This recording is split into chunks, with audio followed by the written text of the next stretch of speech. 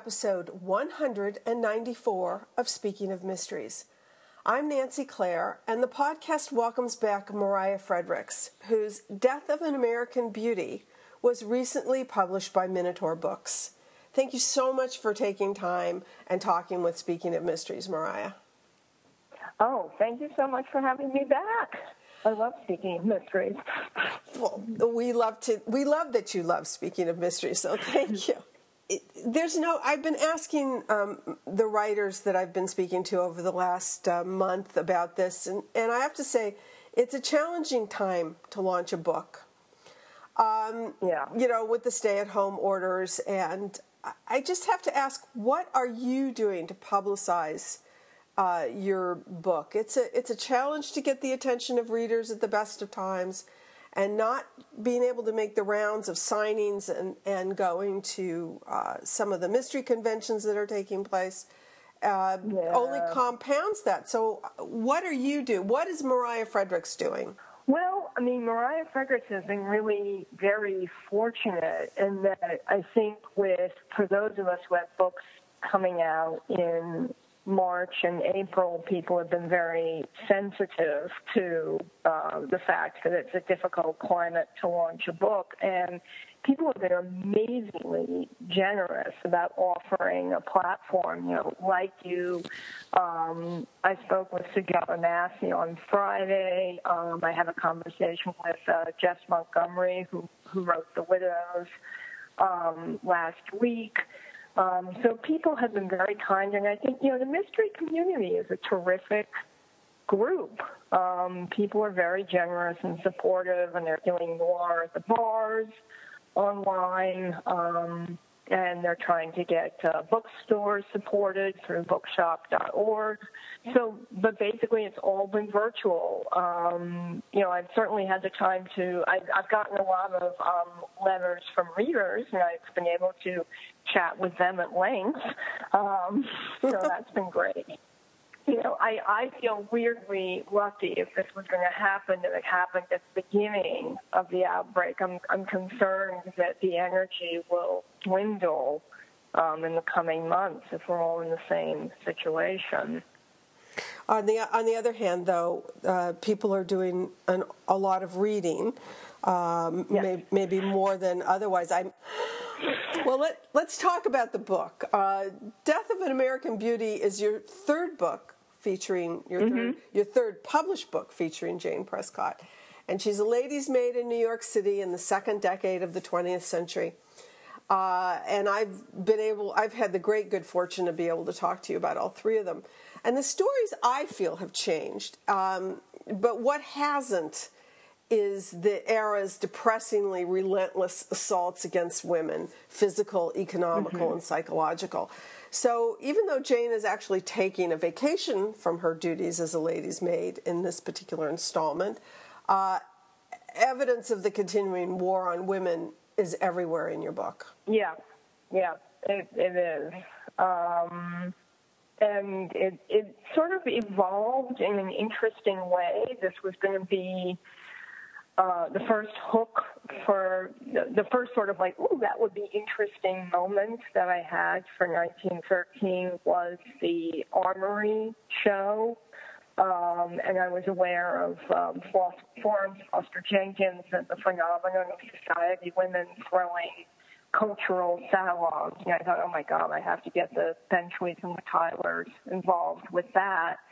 So originally the focus of the book was going to be very much culture.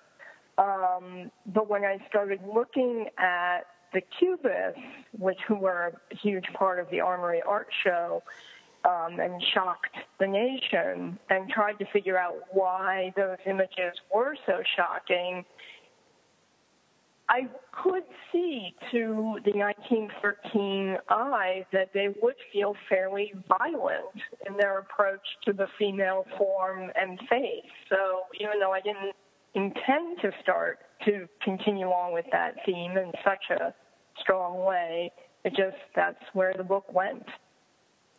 And, in our email exchanges, I mentioned that I thought that this book was a bit more of an insight into Jane, and now I'll be able to ask you the questions.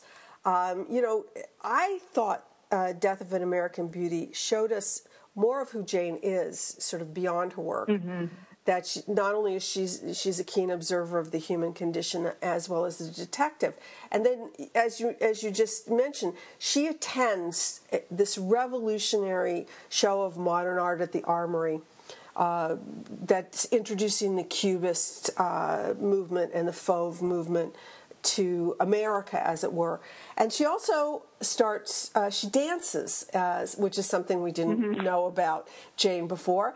And she dances to ragtime music. So I think it's important that she's in this place, this revolutionary place, and she is an active participant in it. That's what I meant. Yes.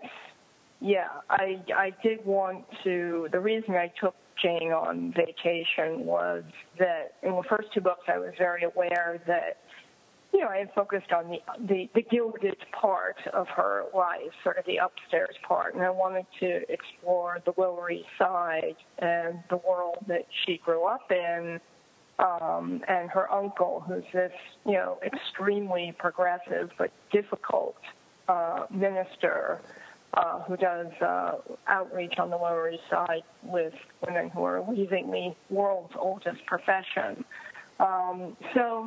Jane, even though I don't, she's much less revolutionary than her best friend Anna, actual labor activist and anarchist, she does discover a little bit of her own rebellious, progressive side in this book. And like the time, this story is full of the sort of the cross currents of the old ways, sort of the Victorian ways, butting up against the more modern progressive ways. And, this is, as you mentioned, this is something that's going on in Jane's life and in the city and in the country and in the world. I mean, we tend to think of this time as a little bit, Gilded Age-esque, and it's cracking. The gild is flaking off. Yeah. Yeah, you think of the 20s as the great youth revolution in culture, but you are starting to see sort of the first tremors of that, even as early as 1913 in culture. Irene Castle has already bobbed her hair. She's already out there dancing and moving in different ways. And of course, we're only 4 years from the Russian Revolution, which just really shocks the world. But one of the other things that struck me is, as we mentioned, Jane is dancing, and she's been introduced to ragtime music, which is evolving. That, we should mention, also has racial overtones. Right. And New York City in 1913, just like now, was a multiracial, multi-ethnic city. Anna is Italian American. Jane is of Scottish descent. So I thought that was interesting, that Jane is, maybe because of her upbringing with her uncle, her uncle did take in women of color into his sanctuary. So perhaps her upbringing had more to do with it than we might otherwise have thought in the first two books. Right. Well, her uncle, in a weird way, he doesn't do outreach specifically. It's just that a woman, in the book, just to give an idea of the plot, Jane's next stop after the Armory show is her uncle's refuge, where they're having the annual dance, where the women are allowed to sort of kick up their heels and, let loose for a night. And Jane's uncle always leaves the refuge on that night because it's not really his scene. And unfortunately, one of the women is found brutally murdered, and Jane's uncle falls under suspicion.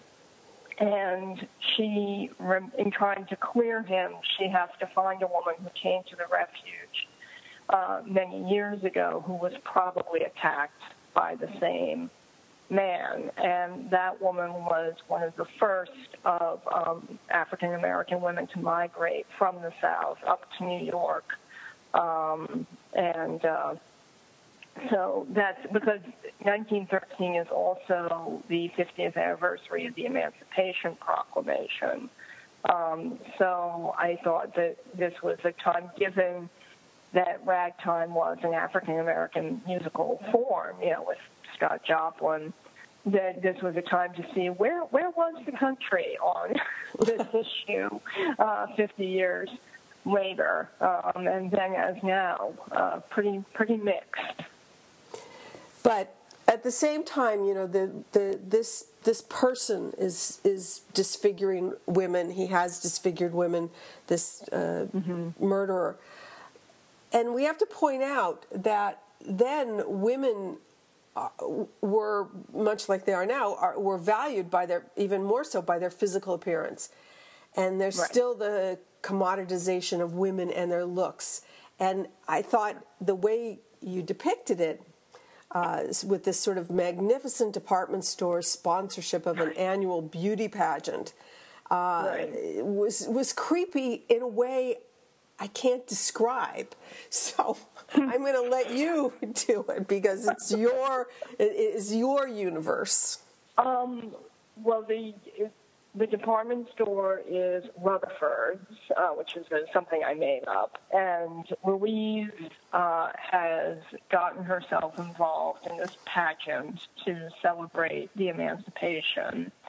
And the pageant is going to be part of this annual beauty contest where Rutherford finds sort of a lower middle class girl and elevates her as, the ideal American beauty. This is around the time you do, I believe, have the Miss Subway contest, and Photoplay magazine has just come into being, and the concept of sort of mass production of a concept of what American women ought to look like. Well, you certainly had that earlier with, Evelyn Nesbit.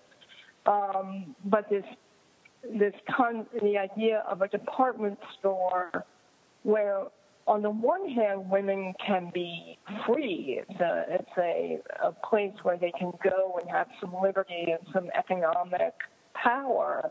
But, of course, you can only have that liberty if you have money to spend, and if you submit to an idea of feminine beauty as dictated by the tastemakers of the time.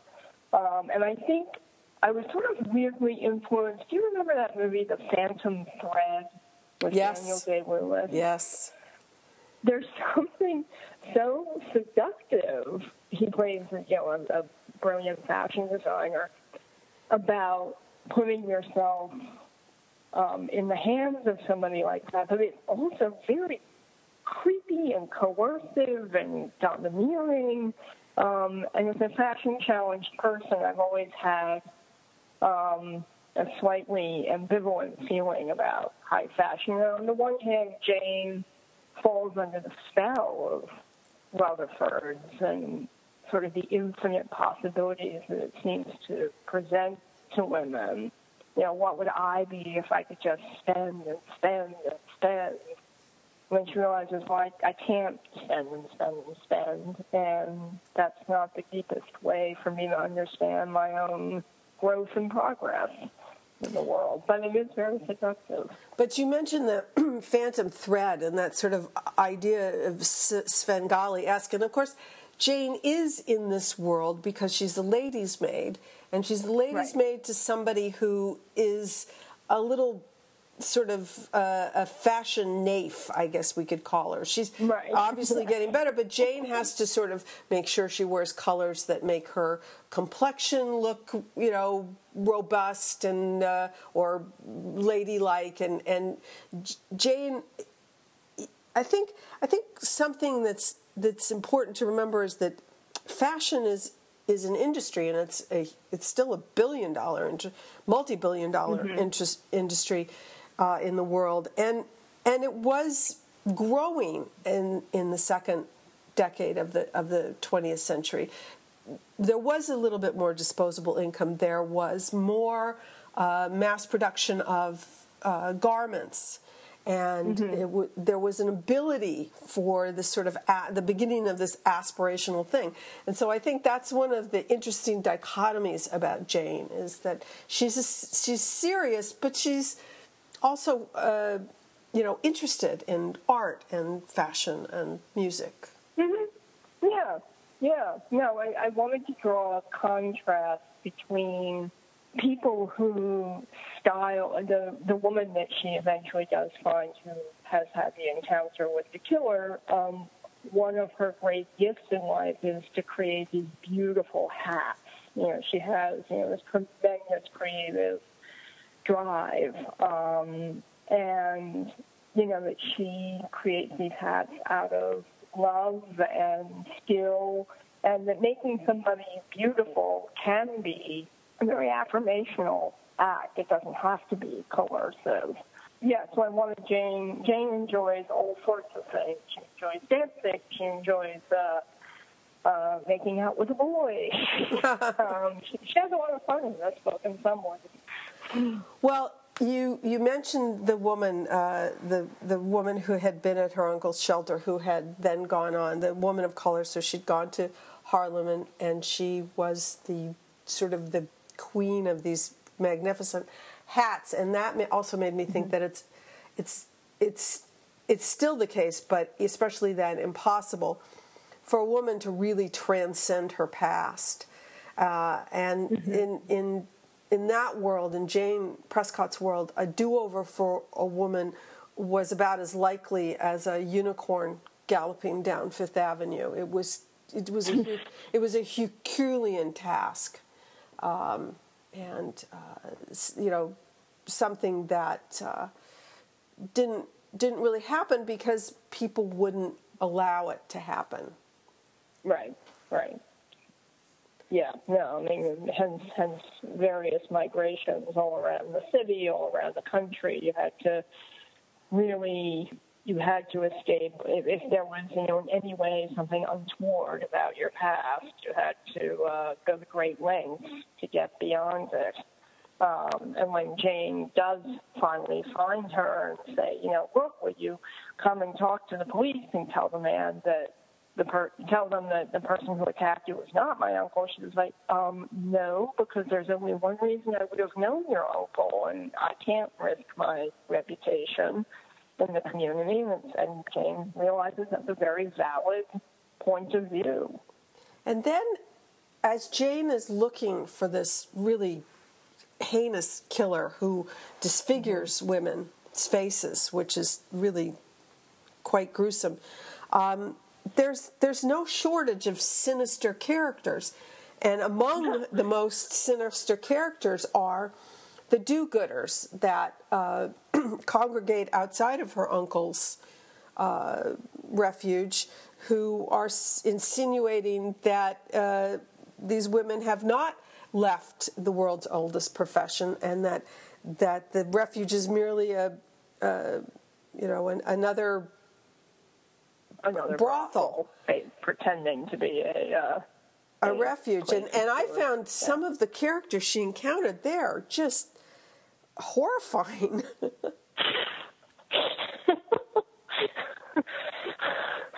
Yeah, which one was the worst? Oh, the son of the I don't have the book in front of me. Orville? Yes. Orville Pickett.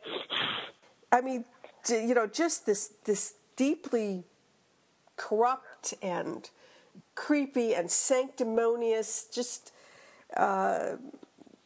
humans were humans. They've always been humans, so there was no shortage of hypocrisy then as there is now. So, yeah. Well, I wanted to. Orville is the son of Clementine Pickett, who was sort of the head reformer and sort of, incredibly charismatic and, in her way, intelligent, forceful woman who's able to rally various threads of discontent in the neighborhood against the refuge. And once the women start being killed, in a sense of panic and fear and anger goes through the neighborhood, she's able to capitalize on that and draw more and more people to her side. And it was interesting because I didn't want to make her sort of a one-dimensional, religious whack job that you could just go, those people. I wanted her to have some kind of force and power. Jane sort of acknowledges, she's a formidable opponent. And sometimes people in poorer neighborhoods had a point that the police were not particularly motivated to prosecute crimes in their neighborhood, and they felt that they got more of the dysfunction, and the people felt they should just live with it. So I wanted to capture some of that discontent and frustration as well. Well, I think that's one of the things I've always appreciated about your series is the characters are idiosyncratic. They're not cookie cutter. They're not one-dimensional. And that brings me sort of to Jane's uncle. And, he rescued Jane when she was a toddler, fresh off the boat. She'd been abandoned by her father. And his name is, tell me. Tevin Prescott. He's very touchy. And I think, you used another word to describe him, but a bit cantankerous, very stubborn, very, very cemented in his convictions, which for the most part are good, but so stuck to his conventions that he won't save himself. Yeah, he refuses to say where he was that on the night of the murder. And one of the things I wanted to explore with this, he is, to our knowledge, Jane's only living relative, and she lived with him for 13 years. And what kind of emotional environment did she grow up with? And I think part of Jane's intellect and her sense of right and wrong come from her uncle. But he's also, not an easy man to live with. So I think some of her humility also comes from, and she sort of has to work her way up through the book to stand up to him a little bit. There's a scene where she's saying, why won't you let me help you? Why are you being so impossible? And what she decides is, I don't need his permission to help him. But that's like, it's a shifting sense of agency for her. So I think she grows up a little bit in the course of the book. And they come to a new understanding by the end of the book. And so that brings me to what is generally my concluding question is, what's next? Because you've certainly teased us a bit.